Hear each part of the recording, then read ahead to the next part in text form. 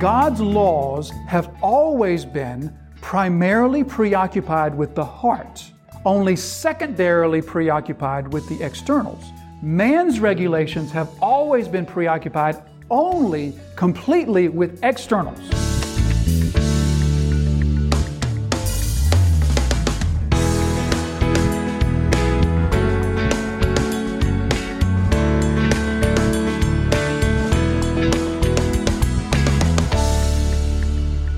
So he called the people, again, the scribes and Pharisees being dismissed, he called the people to him again and said to them, "Hear me, all of you, and understand." So he calls the people to him and he issues these words, "Hear me, all of you, and understand." So this reminds me, anyway, of Mark's theme really since the beginning. Mark has had this consistent theme, has he not? The theme of hearing and receiving, hearing the Word, understanding it, and receiving it. That's been a theme of Mark's from the beginning. It's a theme that really became prominent in chapter 3 with the parable of the soils, how that parable was so pointedly focused upon the need to hear and what you do upon hearing it. How does your heart hear and receive the word that you have heard? So he says to them, "Hear me, all of you, and understand." Once again, a reminder for us that Christianity, our faith, always has presented itself in Scripture as that which is understandable, it's logical, it's rational.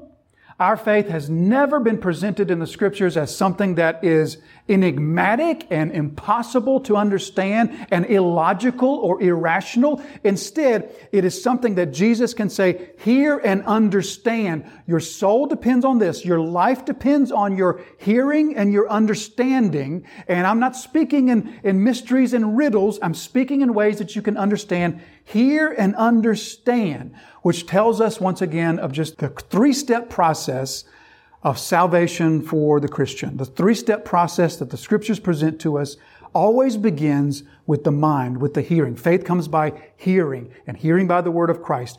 Do not be conformed to this world, but be transformed by the renewing of your mind. So Scripture presents to us that the process begins with the hearing, with the understanding, with the comprehension, which is why preaching on Sunday morning, which is why our gatherings on Wednesday night, we always focus on the comprehension of God's Word, because that's where it begins. Hearing and comprehending, and then step 2, the hearing, the mind then goes to the heart.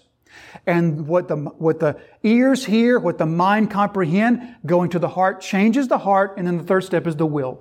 The mind to the heart to the will. That's the Christian process. That's the process of salvation. That's the process of sanctification. It begins by hearing and comprehending. From there to the heart, from the heart to the will. So hear me, all of you, and understand. You hear the urgency in his words there. It's as though their souls, their eternity depends upon hearing and understanding. Hear me, all of you, and understand. Verse 15, there is nothing outside a person that by going into him can defile him.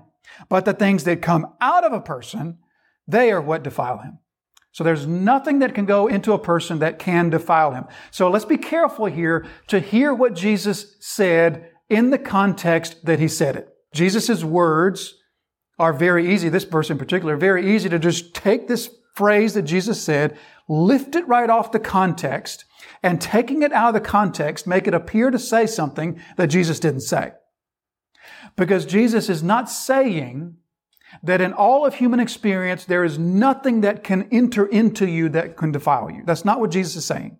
Jesus is not saying that there's nothing that you can hear that won't defile you, or there's nothing that you can see that entering into your mind, through your eyes, into your brain, cannot defile you. He's not saying that there are not ideas that you can hear with your ears and give credence to, or hear them uncritically. And by listening to them uncritically and receiving them uncritically, being defiled by them. That's not what Jesus is saying. Jesus is speaking in the context of food being put into the mouth without the washing of hands first, and that food somehow becoming, because it entered the mouth by way of unwashed hands, somehow that food then defiles the person. That's clearly the context that Jesus is speaking of here.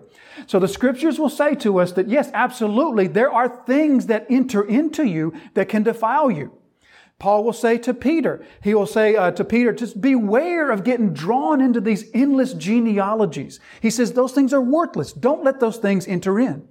Or as he says to the Colossians, he'll talk about philosophies, being captive by philosophies and empty deceits in Colossians chapter 2 and verse 8. So the Scriptures affirm for us that things can enter through our ears, through our eyes, they can enter into our mind, and we can accept them and we can receive them, not weighing them against the truth of Scripture. And those things, those ideas, those images, those sounds, those words, they can defile you when you receive them without weighing them against the perspective of Scripture. But Jesus isn't speaking of that. He's speaking of this ridiculous notion that unwashed hands that have not been ceremonially cleansed, can touch food, and that food then goes in your mouth, and somehow you are then defiled by that. There's nothing outside a person that by going into him can defile him. So the Pharisees, as we know, they had boiled everything down to externals. The Pharisees were all about externals, which, by the way, piggybacking, that's a hard word. It's probably not even a real word, is it? So on the back of what we talked about last week, as we talked about the traditions of the scribes and Pharisees compared to the commandments of Scripture, you have heard it said compared to it is written. We talked about that contrast and that comparison. But just to sort of follow up on that, the traditions of men, the regulations, the laws of men are always about what? Externals. The regulations of man are always preoccupied with, consumed with externals. When we think about the Old Testament regulations of the commandments of God, even then, we really aren't right to say that they were preoccupied with the externals. They addressed a lot of externals. But what were the commandments of God always preoccupied with? They're always concerned with the heart. That's always been the preoccupation. Jeremiah says, circumcise the heart. Or the psalmist David says, Psalm 51, create in me a clean heart. Or 1 Samuel 16, we all know this verse, the Lord doesn't look on the exterior, on the outside, the Lord looks upon the heart. And many other places we could see this. God's laws have always been primarily preoccupied with the heart, only secondarily preoccupied with the externals. Man's regulations have always been preoccupied only completely with externals. And so the Pharisees, throughout their regulations and their rules, they had become completely consumed with the external only, because the external was something that they could easily manipulate and easily control while maintaining a nasty, dirty, filthy heart on the inside, yet the outside could be made to look clean, and they would appear to other men as holy and righteous. That's why Jesus will say, woe to you, scribes and Pharisees, for you clean the outside of the cup, but the inside of the cup is like full of dead men's bones. It's so filthy. But they were preoccupied with the external only. And lest we look back across 2,000 years of history and say, oh, those shameful Pharisees, just recognize we live in the exact same world today, under the exact same conditions, living with the exact same fallen hearts today. Our situations may be different.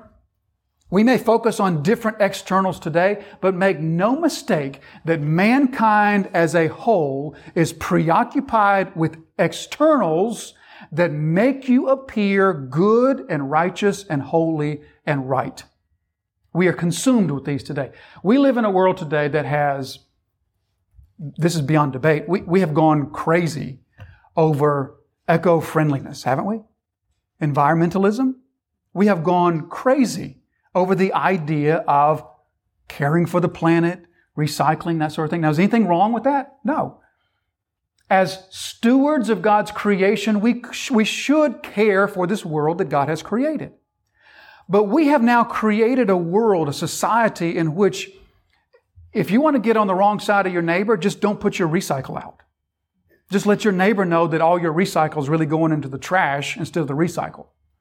Or we live in a world today in which, you can go down to the Starbucks coffee and, they've got the 2 trash cans there, and the one just tries to shame you by saying landfill, as though it needs to say landfill. It's just like, put something in here to your own shame because we'll be watching what you put into the landfill. And we've just sort of gone way over the top with the whole recycle, care for the earth, care for the environment sort of thing. Have you ever stopped to think? And again, there's nothing wrong with that at all. But have you ever stopped to think that perhaps the God of this age is thrilled with that? Because that's something that is entirely and completely external, that people all around us are feeling good about themselves over. Look how I'm recycling. Look how I'm caring for the planet. Look how I drive an EV. Look how my carbon footprint is getting smaller, and on it could go. That's something that's entirely external. That is an easy way for people who have rotten hearts to feel holier than thou, to feel more righteous than the neighbor. Or let's take our modern Western preoccupation with physical fitness. Anything wrong with physical fitness? Absolutely not. God gave us amazing bodies. We were fearfully and wonderfully made. And it is our duty as stewards of what God has given to us to care for them. And so you sin against God when you abuse your body. But do we not live in a society in which many in our society today have taken the idea of physical fitness to make a God out of it, to make a religion out of it? You may know people that you could probably rightly say that they worship physical fitness. They worship physical health. Nothing at all wrong with caring for your body in its place. But can you see how that's yet another external? That someone can have a black heart, but yet do certain things on the outside, and others can look upon them and say, wow, what a great person. So the rules and the regulations may have changed. They may have completely done away with any sort of Orthodox Christianity or Orthodox Judaism background, but they're still the same externals. They're still the same thing of saying, let me do this on the outside while having a heart that I don't really need to address what's wrong with my heart, but I can do these things on the outside and then think of myself as a good person, and other people can also see me as a good person. And so this is what Jesus is saying. There's nothing, this exterior thing, there's nothing on the outside that can go in and defile a man, but the things that come out are what defile him. Look at verse 17. By the way, unless you're in the King James, look at verse 16. There is no verse 16 in our modern translations because verse 16 is extremely well attested to not be original to Mark. The King James includes it. I think a couple, like the NASB, I think includes it in brackets. But the verse 16 says, he who has ears to hear, let him hear. It's very, very well attested that was not original to Mark. So having the high view of Scripture that we hold, if that's not what Mark wrote, then verse 16 is not found there. So verse 17, and when he had entered the house and left the people, his disciples asked him about the parable. So they come inside and somebody asked Jesus, we don't know who it was, Philip, maybe Nathaniel, Jesus, can you help us with that parable? Can you explain what was that all about? So aren't you glad for the one person, maybe it was more than one, aren't you glad for the one that said, Jesus, can't you imagine them coming into the house and they're all the disciples are talking, but wow, that was a great parable, Jesus. You really told them, that was some great teaching. And then one of the disciples is like, wait a minute, what did you mean, Jesus? I didn't quite get that. You ever been there where really nobody really understood, but there's only one person willing to admit that they didn't understand? So somebody speaks up, maybe more than one speak up. They say, wait a minute, we just didn't quite get that, Jesus. Can you explain it to us? So he leaves the crowd coming into the house. So we see this pattern once again in Mark's gospel. It's a pattern that when Jesus separates himself from the crowd and gets off by himself to the disciples, then more revelation is coming. More understanding is coming. More teaching is coming. Particularly, you may have noticed this as well, particularly when they enter a house. You may have picked up on that. But when the disciples enter a house with Jesus, there's teaching coming. So he left the crowd and he comes into the house and his disciples asked Jesus, we still didn't understand. Can you help us? Can you go back through that again? Verse 18, and he said to them, then are you also without understanding? In other words, are you as dull as the ones outside? Are you as slow? Are you as dim-witted as the rest of the crowd that you still don't get it either? So that's rather a sharp rebuke on Jesus' part. Are you still without understanding? I mean, are you really that slow? Have you been with me that long that you still don't understand these? I'm teaching some pretty basic things, guys. Why are you still not able to understand? So almost a little bit of shaming for them there. Are you still without understanding? Now, think back with me, back into chapter 3. Remember what Jesus said to His disciples. To you has been given what? To you has been given the mystery of the kingdom of God. To those on the outside, I speak in parables, but to you on the inside, to you has been given the mystery. To know the things of God and to understand the things of God. And do you remember back when we were studying through that passage, we said, the disciples, it's not like Jesus is saying, from this point on, you've got it. And all I got to do is just say it one time and you've got it because you understand what I'm saying. But remember that we were careful to see that what Jesus was meaning here was not that the disciples have become expert parable interpreters on their own. What He means is, in your coming to me and asking me, Jesus, can you explain this to me? And then Jesus gives the explanation. That's what He means. In your connection to me has now been given the understanding of the things of the kingdom of God. So here once again, they're once again not understanding. So clearly they have not been endowed with this independent spiritual ability to understand Jesus' teachings apart from His explanations. They still have to come to Him. They still have to be grafted to the true vine.